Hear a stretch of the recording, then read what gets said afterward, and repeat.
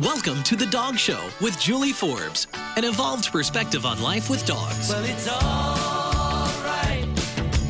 Riding around in the breeze. Well, it's all right.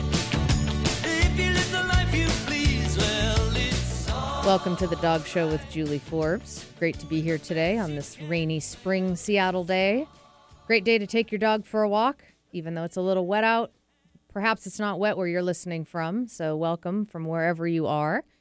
We like to say it's a great day to take your dog for a walk every show, regardless, for the most part. And even stop and let your dog sniff for a little bit. That's nice to do, too. Dogs are pretty hardy creatures, so Yeah. I think they're welcome to putting up with some of the weather, even when we're not. So. Yeah. Well, I have our guest today in the booth in person, which is always a treat.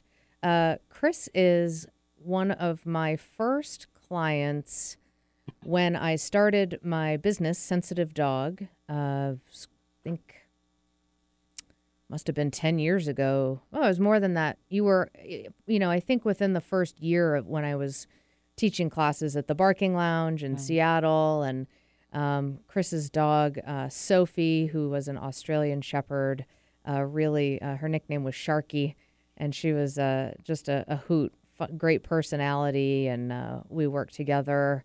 And then we worked together when Chris got her second dog, and Chris is joining us today to talk about her experience with Sophe through her end of life, which happened just within the last 2 months, correct? 5 weeks. 5 weeks ago. And, over the years, I have done a number of shows. This is episode number 422. And I've really done a number of them on end-of-life topics. We've had A Help Project on. It's animal hospice, end-of-life, and palliative care nonprofit that's local here in Seattle. Pet loss support group, some authors. When Your Dog Has Cancer is a book. I interviewed Lola Ball, who's the author of that book. I talked in September of 2009 when my first dog, I had to put him down, hemangiosarcoma, also, Chris. Yeah. That was my first experience with my own dog. I had been through it as a kid with the family dog, but it's different. And you can hear the grief in my voice in that interview. That was a week and a half after I let him go. And it's an important aspect of life in general is death. You can count on death. Everybody's going to die. And it's part of the deal with dogs. And hopefully we do outlive our pets and that we don't, leave them behind. So it's just part of the deal. And it's important to talk about. It's important for people to share their stories and, in the hopes that it will help somebody else. So thank you for being here. I know this isn't the easiest thing to talk about, but you're really moved to share your story with the different vets and kind of this process and how it happened and now your perspective after the fact, and if you could do anything differently, maybe you would, and all that kind of stuff. So welcome. Thank you for being here. Well, thank you for including me. I appreciate it. Yeah. And so I'd like to just start and have you kind of tell us, that first visit at the vet when you realized, okay, something's wrong. You took her to the vet, and then it kind of started there.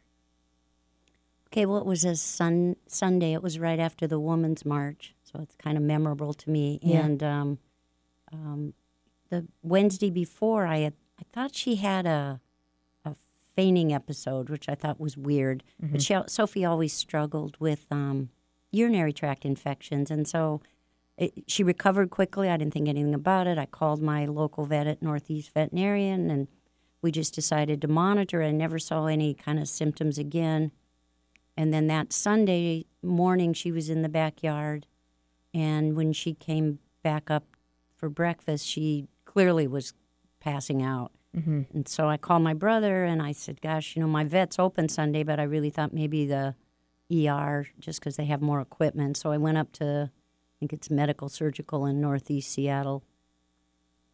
By the time we got there, she was recovered and, didn't want to stay. She hated the vet, and we decided to leave her. I think the vet suspected some things, but, he wanted to monitor her. He was going to keep her for an ultrasound the next day, but she was good. And so I left her there. I went to the office.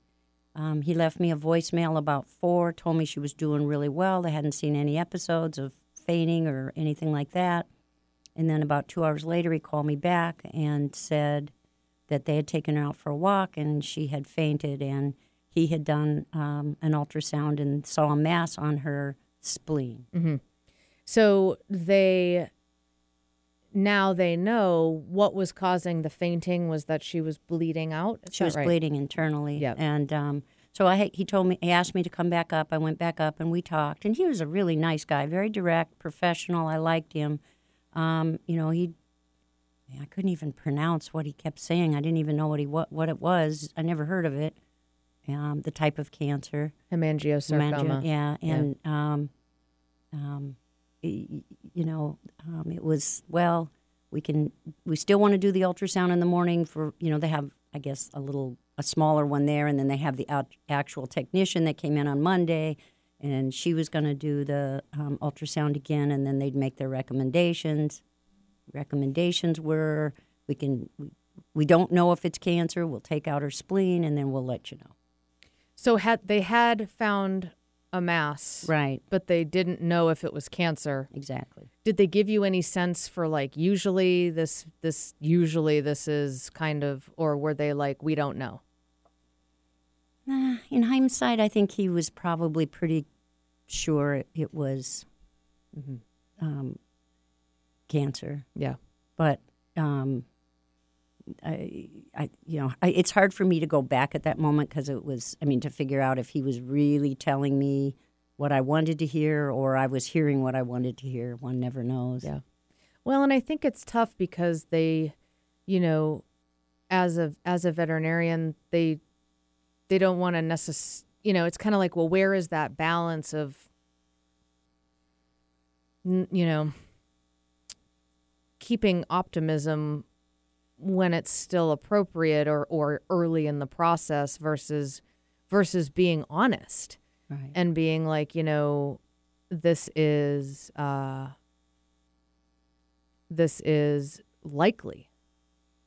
So, and then you're sort of left with, oh no, oh gosh, and then maybe it's not, but it so often is. So it's kind of like tough, I think, if I was a vet to sort of navigate that, I think I'd be more inclined to be really honest about the, and that's what happened with Chewy was, it was like, well, it's a very aggressive cancer. Typically it spreads, so even, and they couldn't even find a mass for him, but he was bleeding out.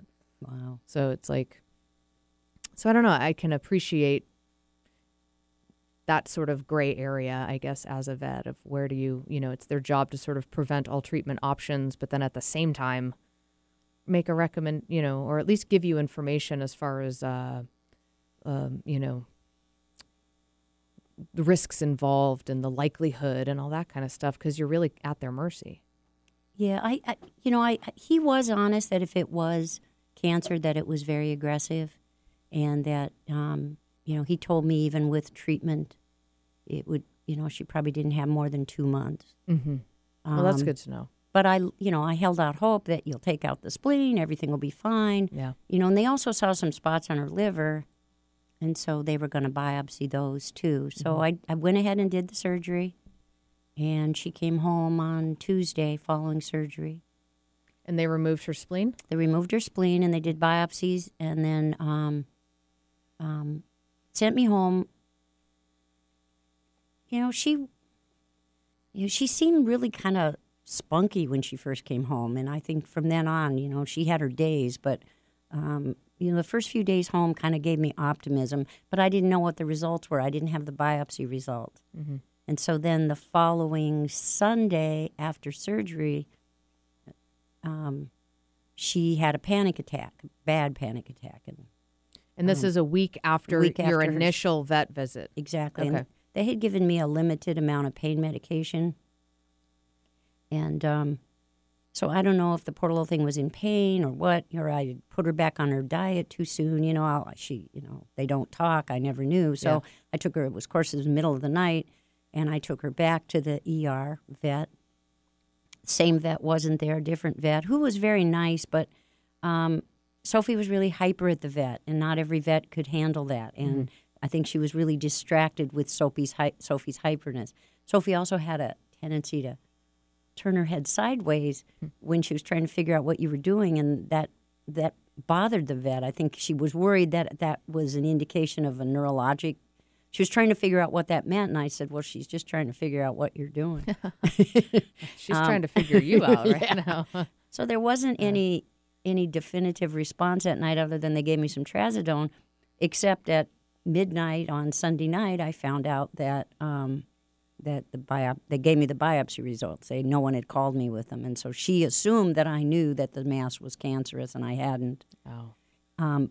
But she told me the liver wasn't, which gave me a lot of hope. So then I proceeded with the oncology events. So. And you had said something before the show that I think is important to just point out for the dogs. We were talking about that you kind of felt like she was in pain, after the surgery, and she kind of was, came home and was a little spunky, but then, over the course of the next month, was Right. it? Yeah. That you really felt like she was in some pain, and that was not appreciated, that you were only given 3 days of pain meds after she had her spleen removed and her liver biopsied, and that what were you told about dogs in pain? That they have, high threshold. I mean, that they just don't, they recover quickly. They don't need pain meds. That they have a high threshold for pain. Exactly. Yeah. I disagree with that. I mean, I think that that's a general, just to say, like, if somebody else, so individuals, there's individual variation for sure, just like people. Yeah. But to say that, dogs, as a blanket statement, dogs have a high threshold for pain, that's not, I don't know. It seems a little insensitive. So I wanted to point that out. She had major abdominal surgery. She had major abdominal surgery. The poor little thing. And a panic attack, which is probably pain related. Yeah. And so they gave me trazodone, and they actually gave me a few more pain meds. Yeah. But, I was knocking her out with trazodone all the time. Yeah. So you are, and it's so hard because, you're going about your life, and then all of a sudden, boom. Yeah. Now you're talking about cancer all of a sudden, and it's like you're kind of in shock. Yes. So it's hard to, with any end of life situation, and I think it's especially hard if a dog is in crisis. You've got a dog who's passing out and could bleed out and have that kill her. And because she would clot, the blood would reabsorb, Right. and that's why she would recover. And so you're like feeling this pressure to make decisions quickly. And I think that it just is what it is. And when you have an animal in crisis, there's no way around that. But it's adds, because you can't say, okay, well, I'm going to, I'm going to take the week and take her to, 3 other veterinarians and just sort of get a second and third opinion and have some time to kind of process and think. You don't feel like you have that time.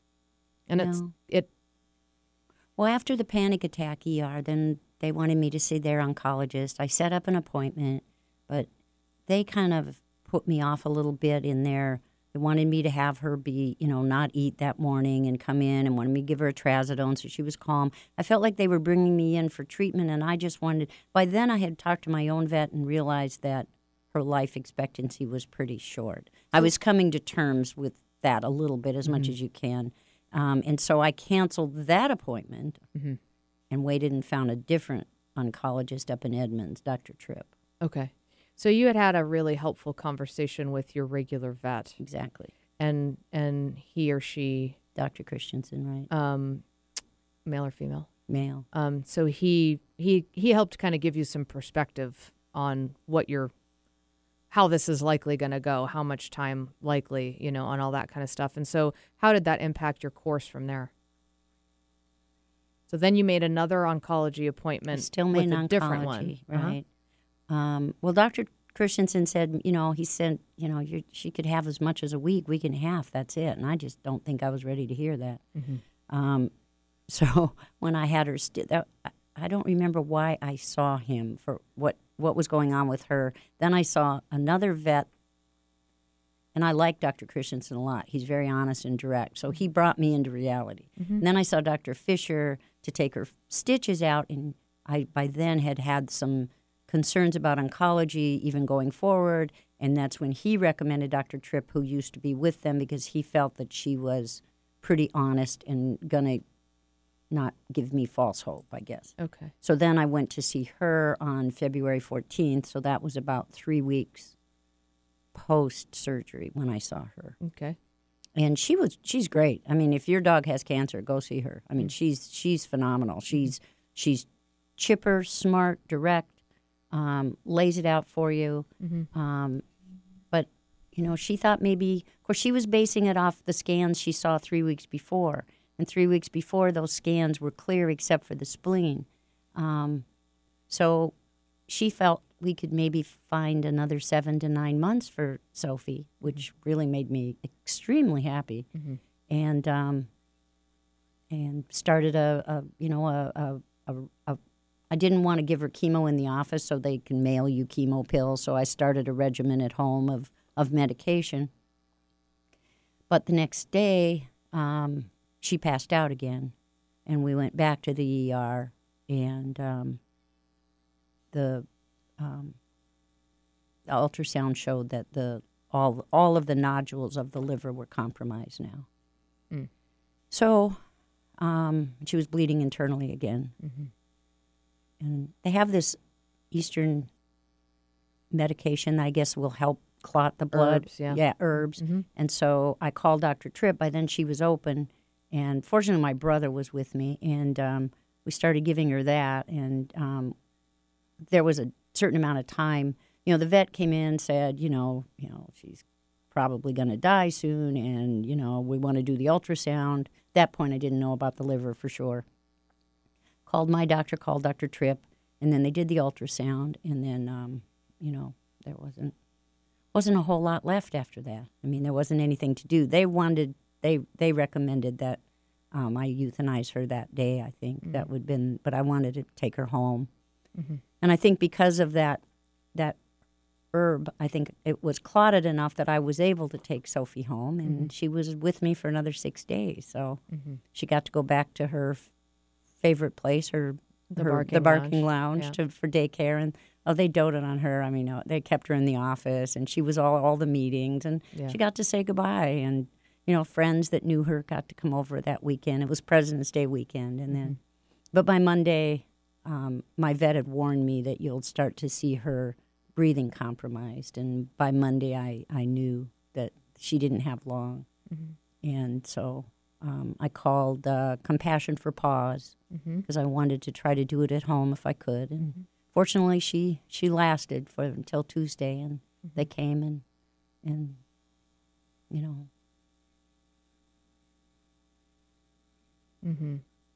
How was that experience for you?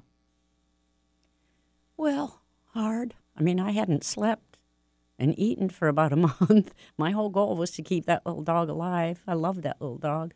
She's so funny. I mean, I love all my dogs. You do. You go, I'm 68. I've had a lot of dogs, and they all have their relative importance. You remember them for different things. But my last 2 dogs, Sophie and then the German Shepherd that Sophie kind of replaced, were both very unique animals and just huge personalities. And, I don't ever want Annie to know that Sophie was kind of my favorite, but she was a little bit, because she was so Sophie. You knew Sophie. Yeah. So there was something about Sophie. I didn't want to lose that little dog. Yeah.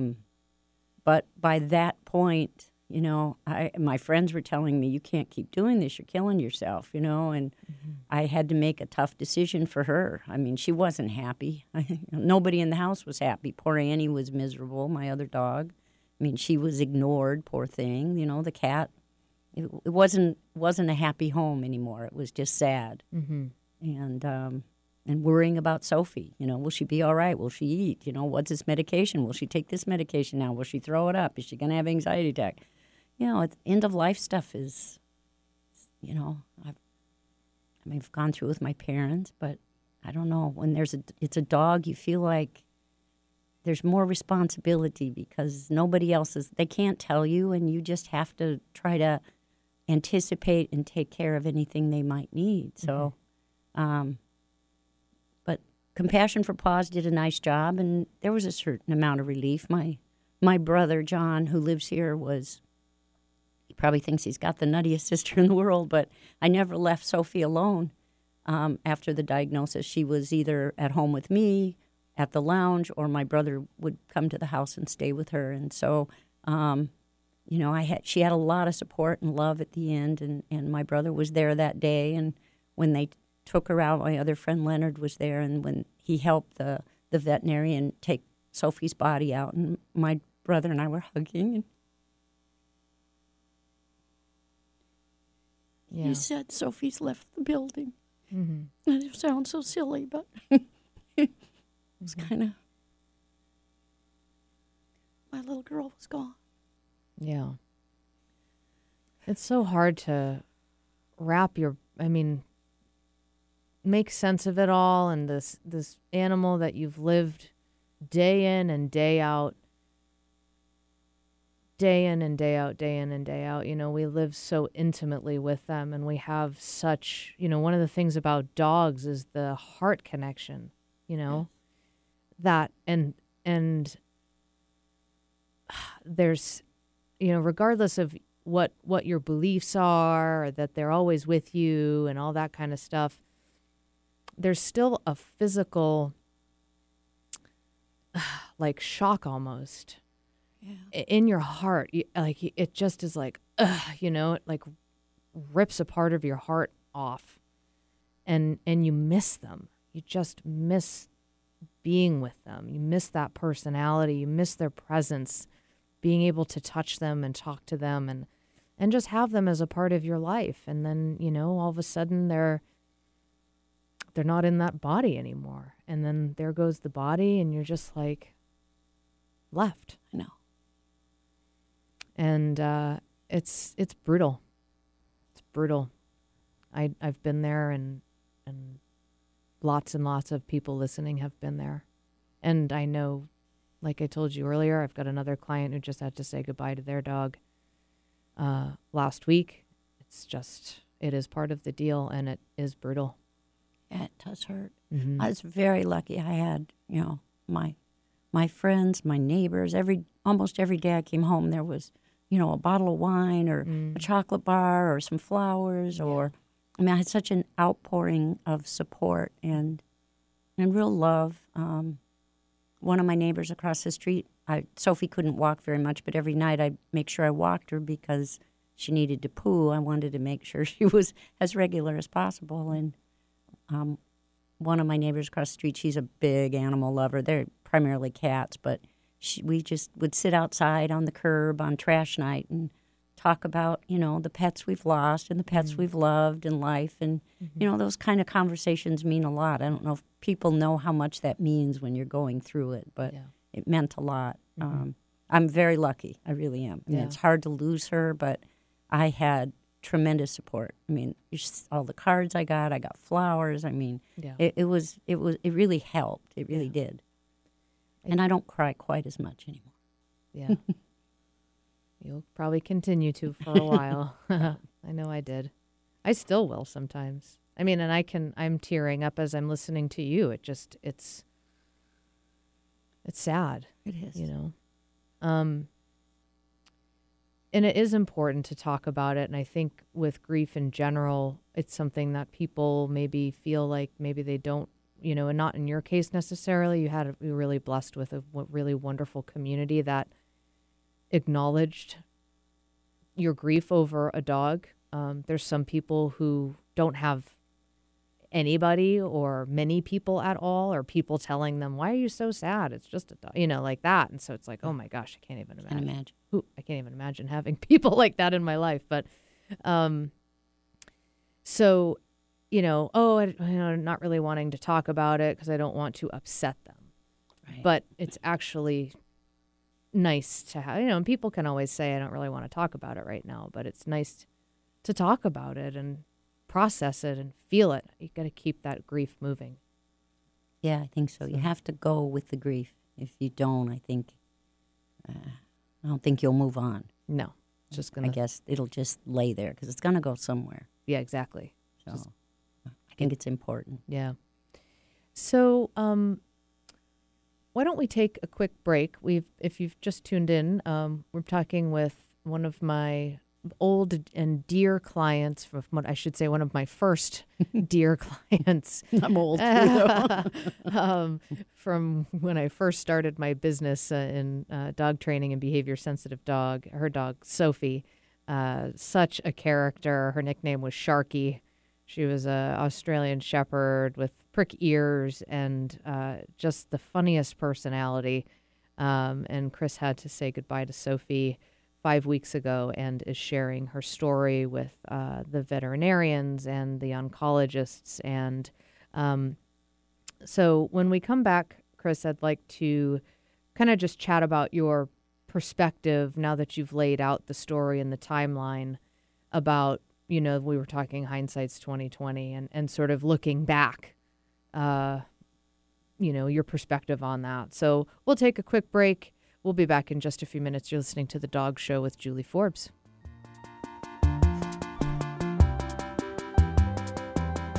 You're such a good dog. You're such a good dog.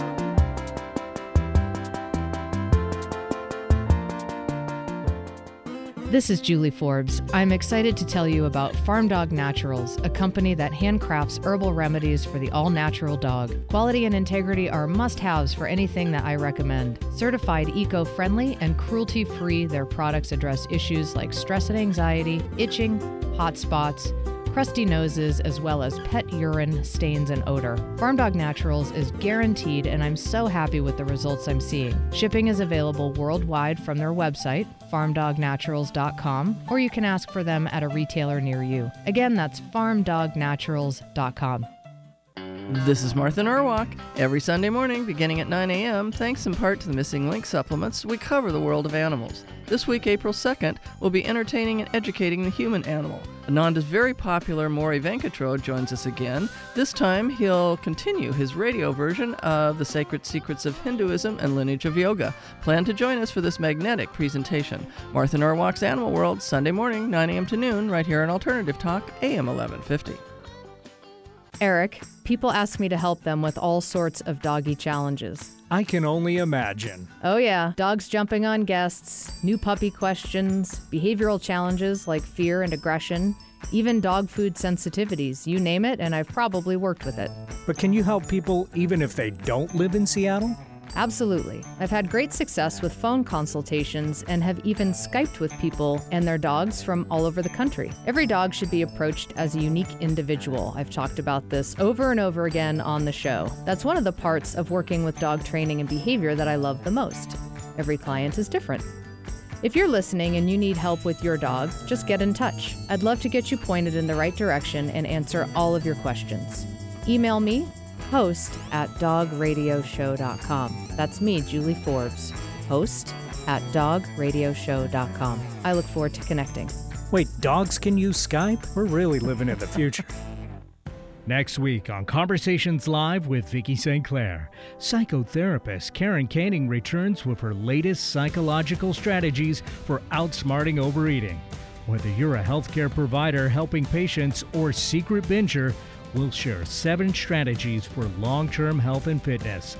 Join us Monday at noon Pacific, 3 p.m. Eastern, and follow Vicki on Twitter @Vicki St. Clair and on Facebook, Conversations Live with Vicki St. Clair.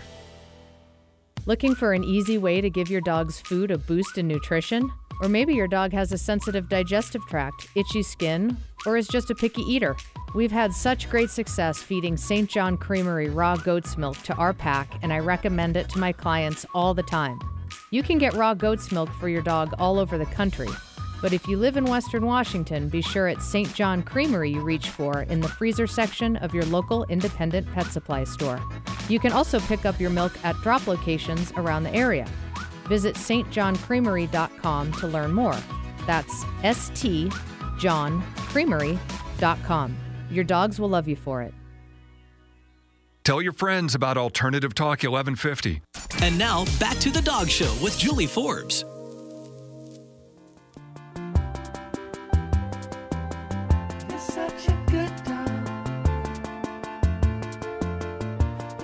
Welcome back to the Dog Show with Julie Forbes, and we're back with Chris talking about her dog Sophie, who passed away about 5 weeks ago, and has shared her story of finding out that she had cancer. Sophie had hemangiosarcoma, which is the same kind of cancer that my dog Chewy had, and is a very common type of cancer and is usually very aggressive and spreads quickly, unfortunately. And you're navigating those very tough waters of what do you do with that information? What treatment options do you pursue, if any? How do you balance that? Well, is there a chance that, I can extend this dog's life? If so, what is her quality of life going to be? What are the risks? And just, weighing all of it and then trying to make the best choice that you can in the presence of intense emotions where you're now faced with your dog's mortality and the probability that she's not going to be around for much longer. And so you have, some grief starting already. And that I think that complicates the decision-making process for a lot of people. So thanks for being here, Chris. You're doing such a great job sharing Sophie's story. Yeah. So if you missed any part of this episode or any of our over 400, you can find them all archived on our website, which is dogradioshow.com. You can also go to iTunes and download them all for free. And we also post them on SoundCloud through SoundCloud on our Facebook page. So you can find The Dog Show with Julie Forbes on Facebook as well. So, Chris, you laid out kind of the story, and what's your perspective now as you've been grieving Sophie and thinking about, all of the information that came your way during that process? Do you think that you may have done something differently if you could go back, or just do you have some clarity about some things that you didn't feel clear about before, or what's your perspective now? I wish initially I would have been more inquisitive as to the type of cancer and asked better questions. I did not do that. Mm-hmm. And some of that's just, I think I had strapped on the rose-colored glasses and everything was going to be fine. Mm-hmm. I also think I probably should have been a little more honest with myself as to, what was I doing this for, her or me? Yeah. It's very hard because you love them and you just don't want to part with them.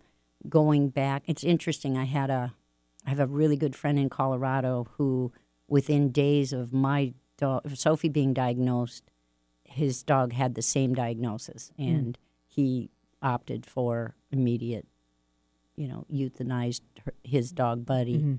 And, sometimes I think I might have been the better choice for Sophie and for me and for Annie and for Olive, my remaining pets. I just don't know. I love that little dog so much, and she got a lot of joy that last month. She went to the barking lounge 2 or 3 times a week. Everybody came over to see her. So, life was pretty good for her, but she had to go to the vet a lot, and she hated that. She had anxiety attacks. I don't know how much pain she was having. One day we went for, I think, a 4 or 5 block walk. Other than that, she never went off the block. And before she got sick, we walked 2.5 miles a day. So her life changed dramatically. And I just don't know, Julie. Sometimes I think it would have been better for both of us if I would have just made that hard decision that day. But I don't really want to say I regret what Sure. I did, So I get that. it's. But I'll tell you honestly, if I were faced with it with Annie, who's also 10, that's my remaining dog. I would not do it to myself again. I wouldn't. I just don't. Or to Annie. I don't think I would do that to us again. Yeah.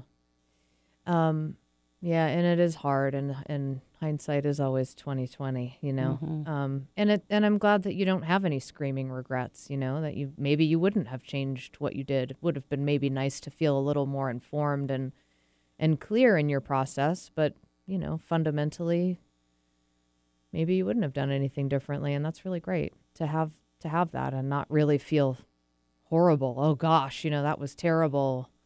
I wish, I'm so, and to have guilt around that or something, so. So did you think about Sophie's end of life at all prior to this? No. One of the things that I was talking with Darcy about, my wife, about this show this morning, and I've talked with when I've had a help project on the show in the past to Animal Hospice End of Life Palliative Care. It's a nonprofit organization locally that provides support for people, in your shoes, and before, during, and after the end of life process. Is this idea of having a plan to the degree that we can, when there's nothing wrong with your dog, you don't know what it's going to be that kind of takes them out. Is it going to be cancer? Is it going to be something else? Is it going to be their structurally that they're just not going to be able to walk anymore, but otherwise they're fine? And so then what do you do? Carry them, or, So, but I think, this brings up think about it. At least fundamentally, think about your dog is going to die, and hopefully before you do, so, so that you can be there to be their guardian and be their advocate through this very precious process, sacred process. What would you do? What would you, cancer is just like in dogs, it is just like in people, very, very prevalent. So it's a good idea to get familiar with some of those, the main ones at least. Hemangiosarcoma, mast cell tumors, lymphoma, all these different cancers. What do you think you would, just kind of think about it a little bit. And I remember, of course, it's the last thing you want to think about, right? I remember with Chewy, it was like my greatest fear was I knew it was going to happen, but was him dying. I just was like, that is going to suck. That's going to be tough. And it was more of, I didn't spend too much time thinking about it, but I could feel when I would think about it, a lot of fear, so I'm not going to want to go and do a whole bunch of morbid research on cancer and all this kind of stuff. But is that going to help you be more present to your dog during their last days or weeks, help make the process even a little bit more comfortable? So I really encourage people to think about that. And are you in the case of cancer? And we're actually going to have, we're going to do sort of inspired by this. We've done a number of shows on cancer, but not on treatment of. So, I'll be curious to reach out to your doctor who you had a really great experience with in Edmonds, the oncologist, and talk about, what's involved with these treatment and what have you seen? You know, these some dogs, and you know, my mother went through chemotherapy for ovarian cancer, and she's survived and was able to beat it. But chemo is rough, real rough. I have other friends who've been through chemo, radiation, and it's horrible. And they have decades to live afterwards. So is it worth it? Yes, of course. Right.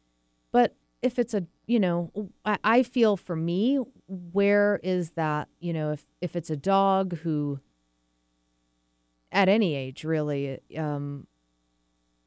it's hard because you can't talk to them and they can't say, yeah, I want to do this, or no, I don't, or God, I really feel horrible. Some dogs don't show pain. Some dogs are stoic. It doesn't mean they're not feeling it. It means that they don't show it. Right. So it can be hard to read. Right. So what do you put? How do you know what do you put your dog through? And as you said, Chris, a number of times, who am I doing this for? Am I doing it really for the dog, or am I doing this for me? Who am I prolonging this dog's life for, me or the dog? And I think that's an important question for people to really get with. And you were really able to keep Sophie's needs in the forefront of your process as you went through this. And unfortunately, I know that a lot of people are not able to do that, and they're overwhelmed by their own grief and emotion, and really aren't able and keep the dog alive, keep the dog alive, keep the dog alive, keep the dog alive, keep the dog alive. Yeah. And it's just, let them go. Let them go. So, it's nice that you were able, in the presence of course, the complications of grief, and that's hard for everybody. I know it was for me, really kind of keeping your focus on, okay, well, you were sensitive to that for her and ultimately made that decision for her. But to, kind of think about it. What would you do? People who are listening right now, what would you do? And think about it. And then if and when you are in the situation, because you're probably going to be in the situation, we just don't know what it's going to look like. What are you going to do? And maybe it makes that process a little bit easier. I think the very first thing I would do again, if I'm faced with it, is to definitely find out more about the type of cancer. And if you have a family vet that you trust that's going to be straightforward with you or whatever, the specialists are great, but they're kind of like surgeons. They'll fix you, and if they don't, well, they don't. But there's an optimism there. So I think with the internet today, I think, finding other people with similar experiences, I would definitely do that. I've definitely made better plans for Annie as far as her mortality when time comes, that I will definitely become more knowledgeable immediately and not become so emotionally driven by my decisions. I'm pretty sure I kept Sophie alive mostly for me because I didn't want to lose her. I do. But, I never thought about them dying. In fact, oddly enough, I have, wills and trust funds for my dogs to be taken care of should I pass. But I never looked at it the other way. And shame on me, I guess. Well, it sneaks up on you, doesn't it? Well, it is, because they don't give you, it's like when you were talking about them being so stoic. I mean, I didn't know she was sick, and she probably had that tumor for quite a while. She was probably bleeding internally off and on for quite a while. And not bad enough that it made her pass out. Because you would have noticed that. You would have noticed that. Yeah. So that's the thing with dogs. Unfortunately, when you are faced with it, it's generally of an urgent, immediate situation. Right. And your emotions then are sometimes just raw. Yeah. Yeah, it's hard. It's hard. So one of the things that we've been connected about, in addition to Sophie, is Annie. And we talked a bit about your cat, too. What's your cat's name? Olive, who also, the other member of your family, and how to help them. And if you have a, multiple animal pack, like we both do, the dogs are also going through, and Kat also going through their own grief process. I have experienced dogs grieve, clearly, and don't ask me for a scientific study to prove it because it's just ridiculous and rude. I love science. I was a science major. I've interviewed many, many, many scientists on this show and value science, but there are some places where you just, don't question these things. Annie comes home whenever we come home. She searches the house. Yeah. And she's looking for Sophie, Yeah. And Sophie was such a large presence. So Annie was, one of the things that we talked about was she didn't really have to think for herself because she would just do what Sophie did. Exactly. Just Sophie. That was her leader. So, yeah, I mean, what do we do here? How do I feel about this? What are we doing here? What are we doing now? Okay. All on Sophie. And now this big sort of almost the center of everybody's attention. And then now that presence is not there, certainly not physically. And so there's a real reconfiguration that happens. And there's some positive aspects, too. I know Chewy was my boy. I mean, he was my big, big love, and I have another one, and I swear it feels like it's Chewy come back to me. JJ, he's a lab. I am like infatuated, and I love all of our dogs. We have several in our pack. But when Chewy died, I was left with Leia, my little dachshund. I remember, yeah. And she's still alive. She's still going strong. She's deaf now, but and it was like we developed a stronger connection after Chewy's passing, and part of that was through grieving together. I remember we went and saw this woman named Vicki Draper, who still does Reiki and kind of otherwise kind of healing work, energetic healing. And when we had a session with her and just worked on both of our grief, and that was a nice kind of strengthened our bond. And also just the lack of the presence. Like now the queen's gone, so who else is left? And you just have more attention to give. And so that can be nice too.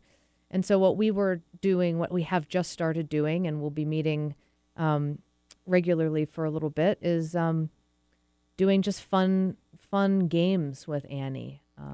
Nose work, puzzles, getting her thinking, problem solving, doing it with you, and it's just all about fun. And that's a great way to help dogs through that kind of thing. And then the other thing that I know I said, and I say all the time, is to just talk to them. So how has your experience been with Olive and Annie, your cat and dog, who are the other members of the family left after Sophie's passing? The house is different now. I mean, it took a while. I think we're finding our new normal. Mm-hmm. Definitely think Annie is relaxing. She's eating again. I mean, she's not so fussy, not so nervous. She actually seems a little more relaxed.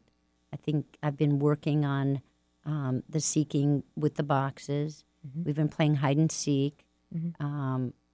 And I think she's coming into her own. She seems a lot more relaxed.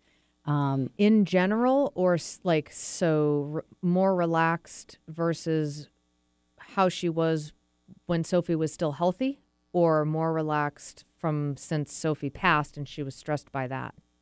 Oh, she's just a different dog. Yeah.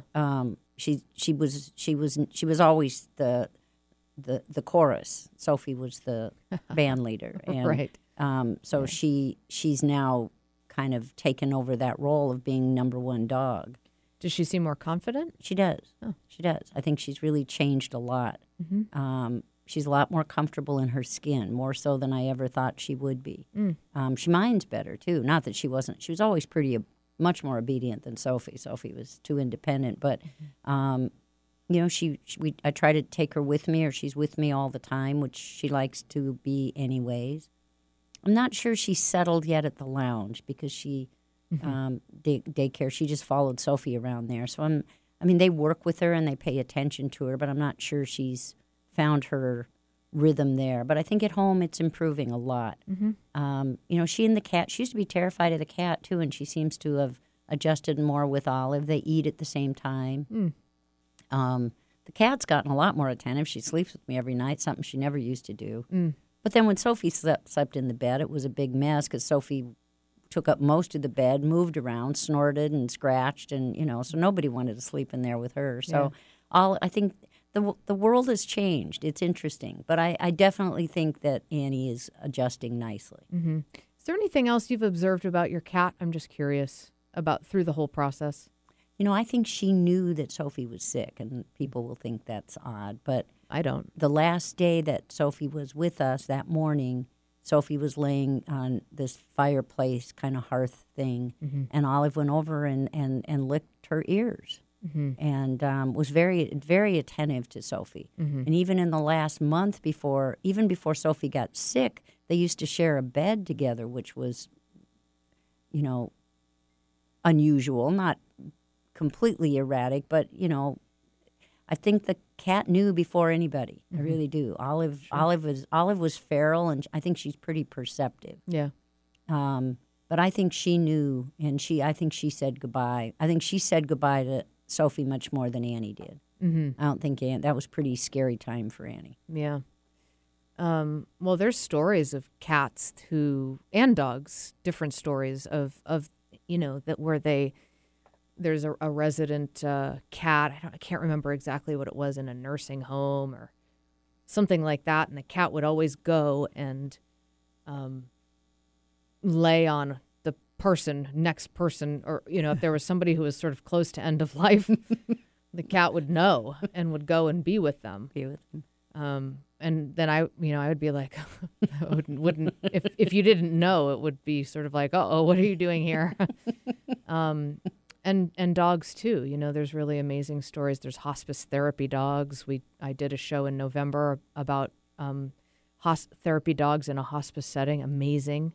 Actually, did 2 shows about it last November for hospice National Hospice Month or something. And they do, and dogs can smell cancer cells. I've talked about that too. Author of a book called Heal, I think, and it was about dogs' role in cancer research.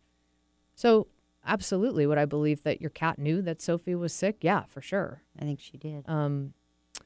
And so it sounds like your animals are settling into or starting to settle into the new configuration. Yeah. What's your experience of the grief process? It's been 5 weeks. She rolled her eyes. I don't cry as often. Mondays are hard. That was the day that, she cycled down quickly, and I had to make the decision to set up, to have the vet Compassion for Paws come the next day if she made it through the night. Yeah. And, I called my friend Leonard, who came over that night and spent the night. So one of us was with Sophie all night, awake in case she needed something. Then my brother came over in the morning, and every day is easier. I mean, I cried a lot. I didn't think I had. Everybody thinks I'm just this tough kind of, and I probably am, but I love my animals. They're the most important. Sure. They're important to me. They're part of my life. They're there every day. They're the fabric of who I am. I enjoy them. Yeah. And I took it hard. I cried a lot. I did. I cried a lot. And I still do, but not as it doesn't last. I can pull myself together better. Yeah, it still comes up, but it's hard. I don't envy it. And anybody that goes through it, my heart goes out to you. You have to find people you can talk to. That's the most important thing. Yeah. I had that, and that helped. It did. From my family to you to the barking lounge to the people at my office, everybody was there for me. I mean, it helps. It really does. I think that's important. Well, one of the things that I always feel present to in my experience whenever I hear of someone whose dog has passed away, which I've heard a lot, not only my own dogs are family members' dogs. My Darcy's parents just had to put down one of their dogs, and another, And it just is, I know how hard it is. And I just know how sad and how much your heart just hurts and how much you just miss them. And I celebrate that those animals have somebody grieving for them, because there are so many who don't, who die, and nobody's crying for them. I know. So I celebrate that part of it. And I thank you for talking about this and letting us feel your feelings for a little bit and sharing your story, and certainly, dedicating this show to Sophie and Buddy, right? My Your friend's in dog. Cal, yes. River, who just passed away last week, and Lucy, and all the other dogs. If you're listening and you're in this boat, we know how you feel. And as Chris said, and I would like to echo that, to just find people that you can talk to who value and honor your sadness, because it's the only kind of the only way through it. It is. A Help Project is there. There's pet loss support groups, usually in most cities, through your animal shelter or vet offices. I certainly recommend that if you're feeling stuck. Thanks so much again, Chris, and we'll be back next week. You've listened to The Dog Show with Julie Forbes. Thank you, Julie. You've been listening to The Dog Show with Julie Forbes, Wednesday afternoons at 2 on Alternative Talk 1150 AM. Never miss another episode. Listen to our podcast online at dogradioshow.com or download them for free on iTunes or SoundCloud.